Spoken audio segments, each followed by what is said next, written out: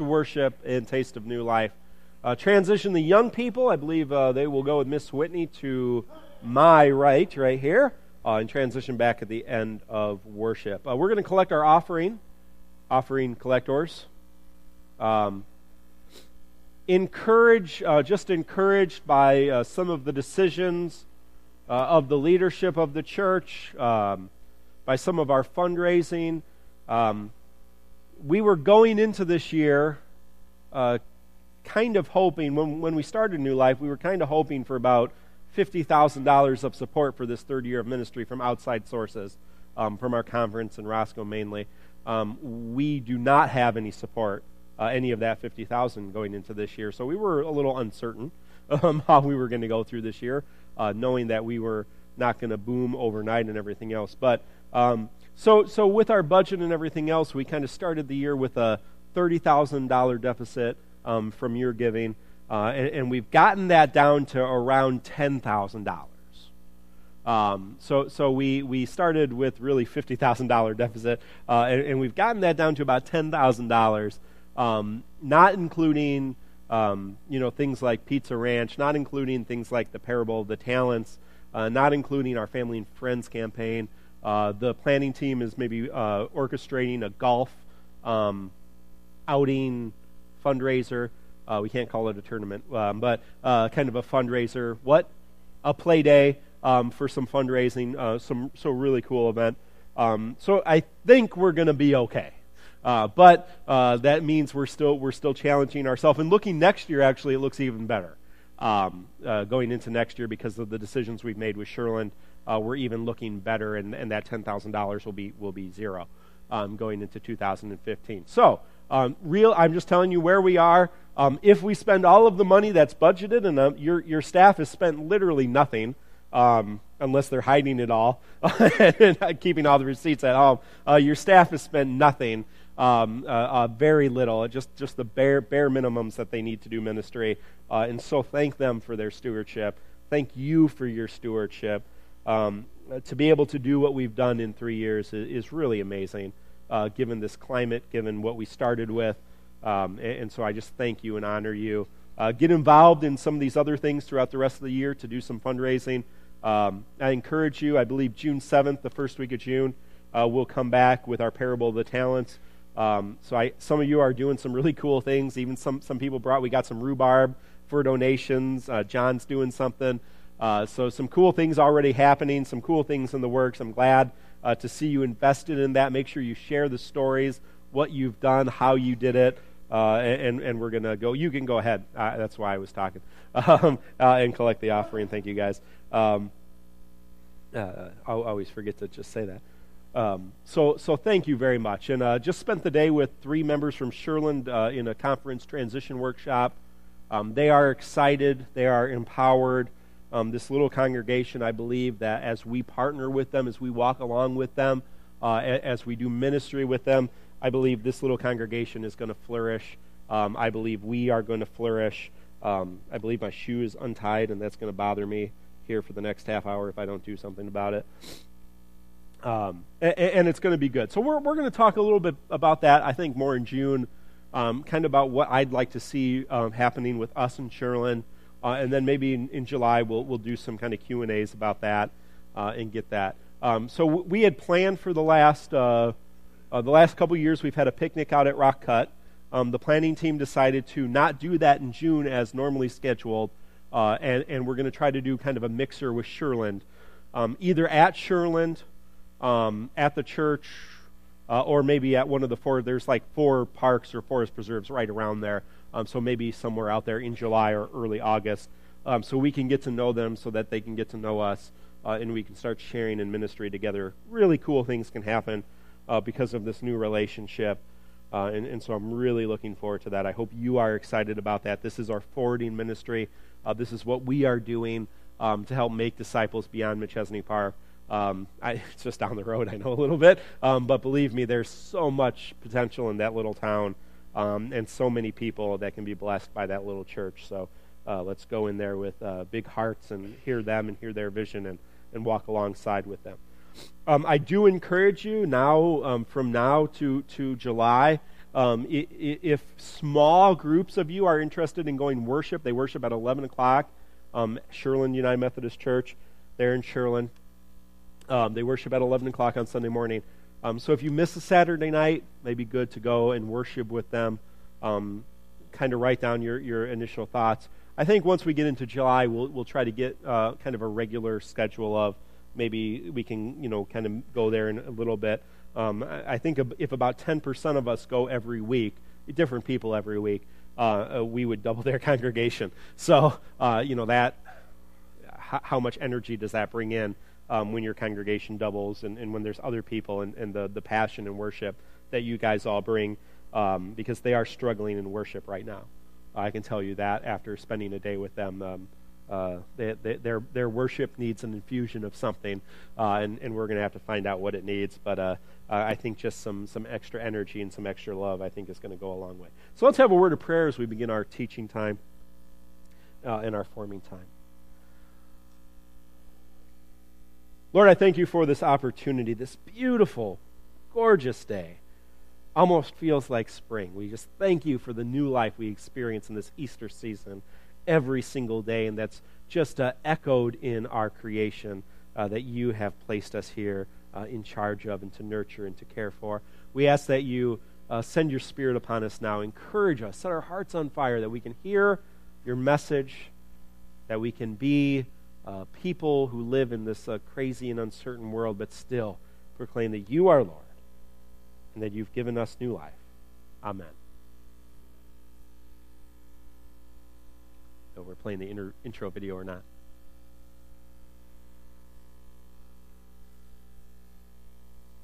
We're not playing? Oh, okay. Am I talking? You don't have to play it. It scared the heck out of me. That's good. Because we have basically what's setting up to be a very strong line of storms coming through the Chicagoland area right about then. So tailgaters, heads up for you right now. Have a plan in place and be ready for that. It's going to be pretty nasty. Hurricane Sandy is more than 200 miles off the coast and is about to crash into two other systems. Weather warning from the 7 First Alert Weather Team. A tornado of epic proportions rips through the city of Tuscaloosa, Alabama, putting the lives of 185,000 people in harm's way. In Colorado, I-70 was shut down for hours due to major pileups. In Minnesota, a slippery mess. This guy's going to ditch. He's going to ditch. Drivers who didn't read the signs ended up overturned and in ditches on the side of the road. Outside the Twin Cities, a man was rescued from his car. Minneapolis has already seen 5 inches of snow. With several more expected, this could be their biggest storm this winter.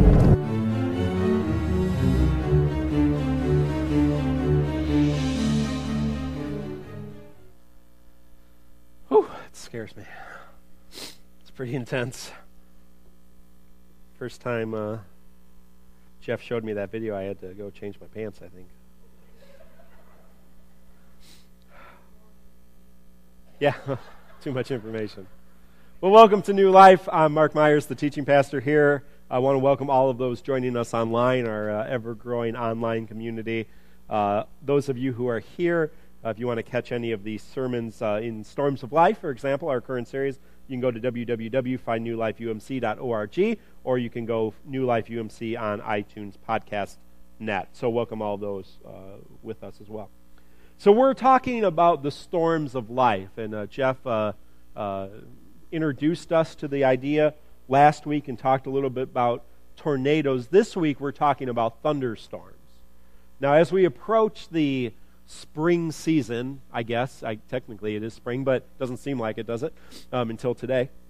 So as we are full steam into spring, I guess, there's going to be a lot of nights, I know, and a lot of evenings that I am going to have to reassure my son, Alex, and the rest of my family when there's a thunderstorm. Because thunderstorms are loud and pretty flashy. And not only do they cause in us some kind of fear and uncertainty, we have a fear and uncertainty when we are approached with a thunderstorm for some good reasons.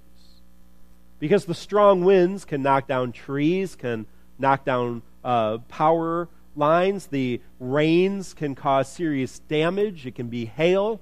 It can cause flash floods. Lightning can set things on fire, can destroy electronics, can cause serious damage. And thunderstorms are often precursors to something even worse, like a tornado. Not here, but in other places, a hurricane. Things that are much more devastating. But often, when we have a thunderstorm, we know that its bark is a little bit bigger than its bite. And the rain and the thunder and the lightning passes and everything is okay. The question is, what's going to happen? Is the thunderstorm going to pass, or is it going to cause serious damage? And that's kind of a question we live with in our lives. Is the thing we're going through, or the warning we're getting, is it going to pass, or is something very serious going to happen? And sometimes those things, those thunderstorms in our life, cause ourselves to question our own faith, question God, question one another. So today I want to look at some uncertainty, because I believe that that is the kind of defining mark of a thunderstorm. It's the uncertainty, and how maybe to navigate through it. So perhaps the biggest source of uncertainty in our world is human suffering. Now we talk about this all-powerful, awesome, merciful, loving God who wants a relationship with you and me, who loves us, who cares for us like a father and a mother. Yet, we live in a world with massive suffering. Why is that? Why is there so much suffering when we worship and proclaim a God who is good and loving and merciful? I want to use some ideas from the short little book, Why, by Adam Hamilton today. If you have a friend going through something, this is a great short resource, whether it's an illness, whether it's a result of a natural disaster, whether it's personal struggles, a wonderful little book to give them, to read with them, to read yourself. But he brings up some ideas in his initial chapter that I kind of want to think about today and kind of ask ourselves. So as we look today, what I want to answer is, how can we justify an all-loving, all-merciful, good God with a world full of suffering? And I think we can answer how that can work. And I think we can understand a little bit about our relationship in that. But before we begin, we have to kind of talk about a couple misconceptions that many of us have and many Christians have had throughout the last several decades. The first misconception is actually just taken light in recent years. And that is the idea that if I am good, if I believe in God, if I am faithful, if I go to church and sing in the choir and serve on the committees and set up the chairs, that I will be blessed, that God will give me good things. And that's okay in a sense, but many congregations and many pastors have taken that to a kind of a extreme path, and there's a lot of theological terms for that. I don't want to get into that. I refer to it as Santa Claus God. When I am good, when I'm a good boy, right, and I do what I'm told, Santa Claus brings me presents. And when I am bad, and I do not do what I'm told, Santa Claus brings me presents anyway. No, that's unfortunately how a lot of it works. But what are we told? We'll get coal in our stocking. Now, that's what traditionally we would say. Unless you're French, then the evil Santa Claus comes in and whips you. And seriously, I don't know what's wrong with the French. But our Santa Claus just brings you coal in your stocking. So that's not a real complete image of God. That's really not our story. Suffering is part of human life. Suffering happens whether you are Christian or not Christian. People are involved in suffering regardless of what they believe. It's part of our human condition. And actually, if you look in the Bible, what do you find? You find stories of faithful, God-fearing people who suffer and suffer and suffer some more. The chosen people of Israel, the chosen people of God, the people of Israel, what happens to them? They are put into slavery in Egypt for generations. They are attacked by foreign nations. They are eventually exiled and displaced. Even after Jesus dies, they revolt and then they are killed in the thousands. These people who are the chosen of God, people who God has been talking to for thousands of years, have endured endless suffering. Even up until the Second World War, we read stories of Holocaust survivors and their faith and their suffering because of who they were and what they believed. Even the disciples, those 12 guys who were closest to Jesus, history teaches us, or tradition teaches us, that almost all of them, with the exception of one, who was the one that lived. Anybody know? John? Yeah, okay, John is the one that lived. He didn't live forever, obviously, but he lived to old age. All of them except John died horrible, grisly deaths for believing in Jesus Christ, for proclaiming Jesus Christ. So just because we believe in Jesus Christ, just because we're people of new life, doesn't mean we are free from illness, we are free from suffering, and it certainly does not mean we have a free path to wealth and success. I don't believe the Bible teaches that. But there's a second misconception that's a little more subtle. And this is something that maybe more of us fall into. And it comes from one of those Bible passages that's not in the Bible. There are several of those, if you didn't know. There are things that we say are from the Bible that aren't actually in the Bible, or that are kind of weird turns on things that are in the Bible. And that's everything happens for a reason. Or another way of saying that is, it's all part of God's plan, or it's God's will. Now, those statements are generally well-intentioned, but unfortunately they're problematic. When we say that, we're actually saying, I think, I believe God has a plan, I believe God is in control, and somehow this suffering is part of that plan, and someday we will understand why. I think that's what a lot of people think when they say everything happens for a reason, it's all part of God's plan, or it's God's will. But if you believe that, you really have to follow it to its logical conclusion. If God is controlling everything, and everything is part of God's plan, it also means God is responsible for our suffering. If you go to a funeral and someone has died, and you say to that person, it was God's will, you're really saying to them, it was part of God's plan for them to die, and therefore you're saying God is responsible for their death.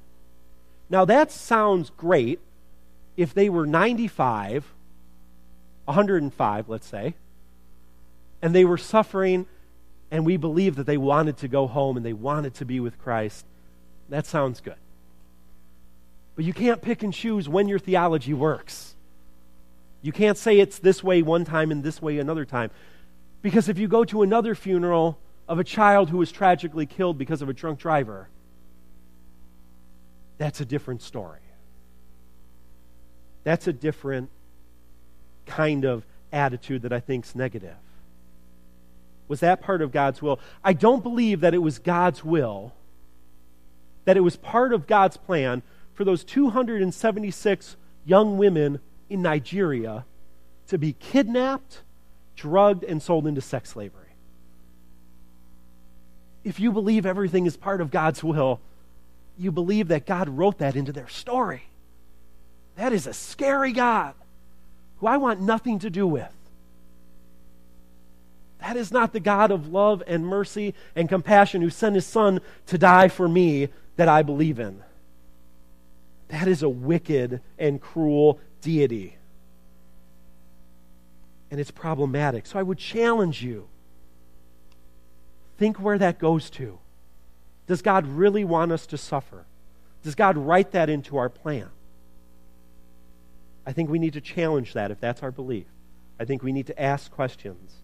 I think we need to look a little deeper. Now, there are three things I think going forward that we can actually use to help understand how there's so much suffering and still how we can have an all-powerful, all-loving God. And they all play out before the 4th chapter in the Bible.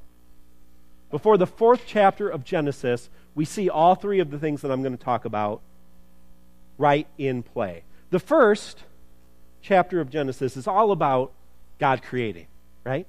Oh, it's wonderful.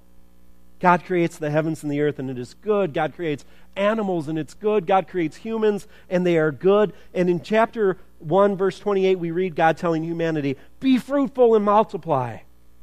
Fill the earth and master it. God puts humanity in charge of creation. One of the King James Version, one of the classic translations says, dominion. Humanity's given dominion over the earth. Told to master it. They're put in charge. We were supposed to be caretakers, but also co-creators with God in creation. Now, there are not unlimited power that comes with it, right? There's natural laws and laws of physics. And then God gives us instructions. And God sends laws when we ask for laws. And God sends prophets when we stray. And eventually God sent His Son, Jesus Christ, to show us and then to transform us so that we could see how to be partners with God, how we could be children of God, heirs with Christ in the kingdom, how we could make all things new with God. That was God's intention. That's still God's intention. Since the first day of creation, God had intended for humans to be involved in this world. Second, we need to understand a very dangerous thing, and that's free will. God has given us free will. And some people say when, in the first chapter when we read humans were made in the image of God, they read free will into that. I think you can or you can. It doesn't necessarily say that. But I think in the second chapter of Genesis, we have a very distinct story about free will. And it's the story of Adam and Eve, and they are put in a garden and given grace and given beauty and given opportunity to create. And in verses 16 and 17 we read, the Lord God commanded the human, eat your fill from this garden. All of the trees are yours to eat, but do not eat from the tree of the knowledge of good and evil, because on that day you will die. What's the first question that comes into the mind when you read that part of the story? At least I guess it comes to my mind. Why did God put that tree in the garden? What's wrong with God? Well, the tree is our first metaphor or our first example of free will. If that tree was not in the garden, there would have been no free will. There would have only been God's way. God's way was to eat of anything in the garden. And if there had been no tree to not eat from, Adam and Eve would have been forced to do what God wanted. But God loved us so much that God said, you need to have the ability to choose me or choose another way. And the tree of the knowledge of good and evil is the other way in this story. It is the apex and the very first sign of free will. We all, I think, understand how important freedom is. And God felt it was so important to give us that ability to be free. Now that brings us to the third point. Humans tend to stray from God's will. Humans are not evil by nature. Never, ever say that. I believe that of my theology. I believe that very, very strongly. That there are some people who believe that humans are evil by nature. I do not believe that, because God said, here is man, here is woman, and they are good. I believe Scripture in that way. But we tend to stray from goodness. God is good. And anytime we do something that is not good, we turn away from God. We get farther and farther away, because God, who is all good, cannot exist with anything but that which is good. And if you've ever had a 3-year-old live with you, you know firsthand that humans tend to stray from what is right and what is good. They are amazing, wonderful little tiny human beings who are filled with awe and wonder, but they also make terrible decisions. And it doesn't stop ever. We tend to do the wrong thing. And what do Adam and Eve do? They ate the darn fruit. The one thing they were not supposed to do, and they did it. because they thought maybe their way would be better. And how many of us have done that? We thought our way would be better. I still do that. I still struggle with it.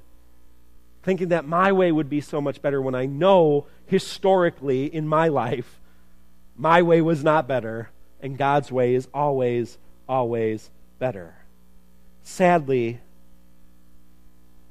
when we stray, when we pull away from God, it often leads to suffering.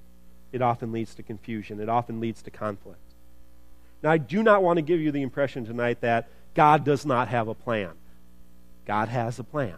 It is a cosmic, penultimate plan that was started in the beginning and will go to the end and beyond. It is a plan that ends in all things being made new, all people being in relationship. And God has a plan for each of our lives. I believe that. And God wants a relationship for each one of us and calls us into ministry. But we have free will. So we can choose to ignore that plan. We can choose to step away from God's plan. Does that mess with God's cosmic plan of restoration? No. God's plan will end the same way no matter what. But it ends with your and my part in that plan. When we follow God's will, we are part of that plan, that awesome cosmic plan. When we stray from God's will, we separate ourselves from that plan. And that leads to suffering. And that leads to bad decision making. And that leads to hurting others. I don't believe it was God's will to kidnap those little girls.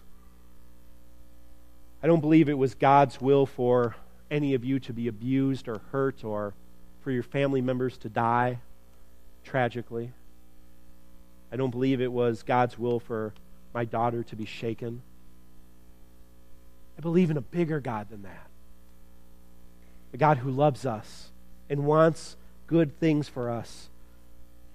But unfortunately, war and murder and poverty and hunger and all of those things are results of this three kind of points. That God put us in charge, that God gave us the ability to choose, and sometimes we screw up. And that causes other people to get hurt. The good news is, God didn't walk away. Some people believe that, yeah, there's a God. God created everything. That's great. But then God stepped away and said, you're in charge. And we believe God put us in charge. But I don't believe that God then just left. I believe God's been involved.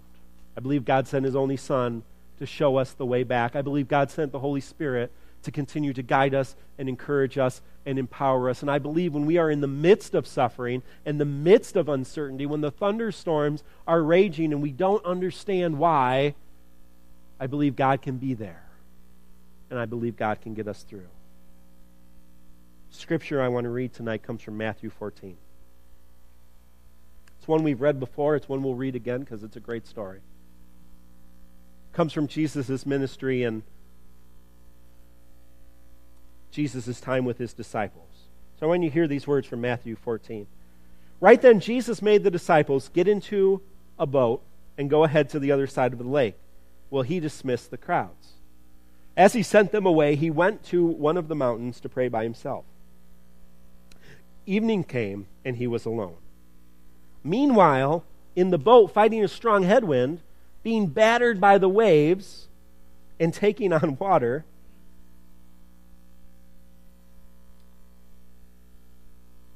the boat was far away from the land.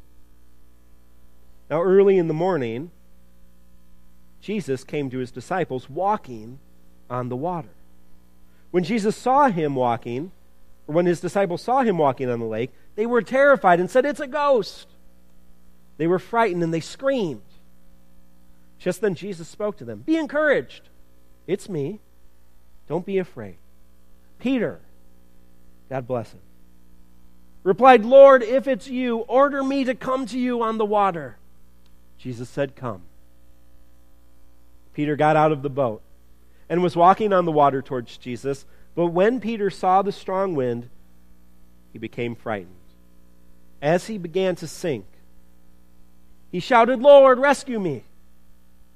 Jesus immediately reached out and grabbed him, saying, "You man of weak faith, why did you begin to have doubts?" When they got into the boat, the wind settled down, and those who were in the boat worshipped him. And they said, "You must be God's son." The disciples had just witnessed Jesus feed a crowd of 5,000 with some loaves and fishes. But then they got into a boat. And then there was a storm. And then they got pushed out into the lake. And they got afraid. There was uncertainty. Well, to be fair, the little tiny boats in the time that they lived were not the best place to be in the middle of a storm. Give them some credit. But the storm calms, and morning comes, and here's Jesus walking on the water. And they're afraid because they think he's a ghost. Because, who walks on water? Just Jesus, to my recollection. But Peter says, "Lord, if it's you, call me." Peter, I love Peter. He has this great faith, this simple, wonderful faith. And what does he do? He gets out of that boat and he walks on the water. And I think that's maybe the bigger miracle in the story than Jesus walking on the water. Assume Jesus can walk on water, he's Jesus. But Peter walks on the water. And as he's walking towards Jesus, what happens? He looks down. He gets distracted. And he sees the storm and the waves. And he starts to sink. When faced with uncertainty, his faith wavered. But Jesus rescues him and pulls him up. What's the lesson? As long as Peter's eyes were on Jesus, he was walking on water. The minute he was distracted, he started to sink. If we are focused on Christ, we can emerge through suffering and uncertainty. If we are focused on Christ, our faith can be stronger than what other people do to us, to anyone else. It can be stronger than what the world has done to itself and what for generations we have done to the world. If we keep our eyes fixed on Christ, the uncertainty of the storm isn't so bad because we believe Christ lived and died and rose again for us. We believe we have new life today, tomorrow, and always. We believe that there will one day be a new heaven and a new earth, and we will have new bodies, and there will be no more tears, no more suffering, no more war, nothing that creates uncertainty. So I encourage you, we're going to continue for a few weeks talking about these storms and talking about how to overcome them.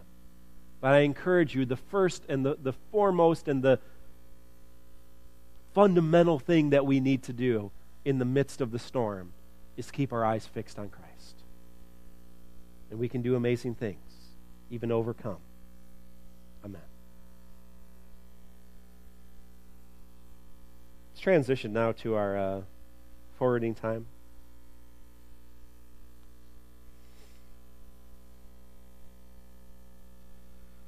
The team is going to share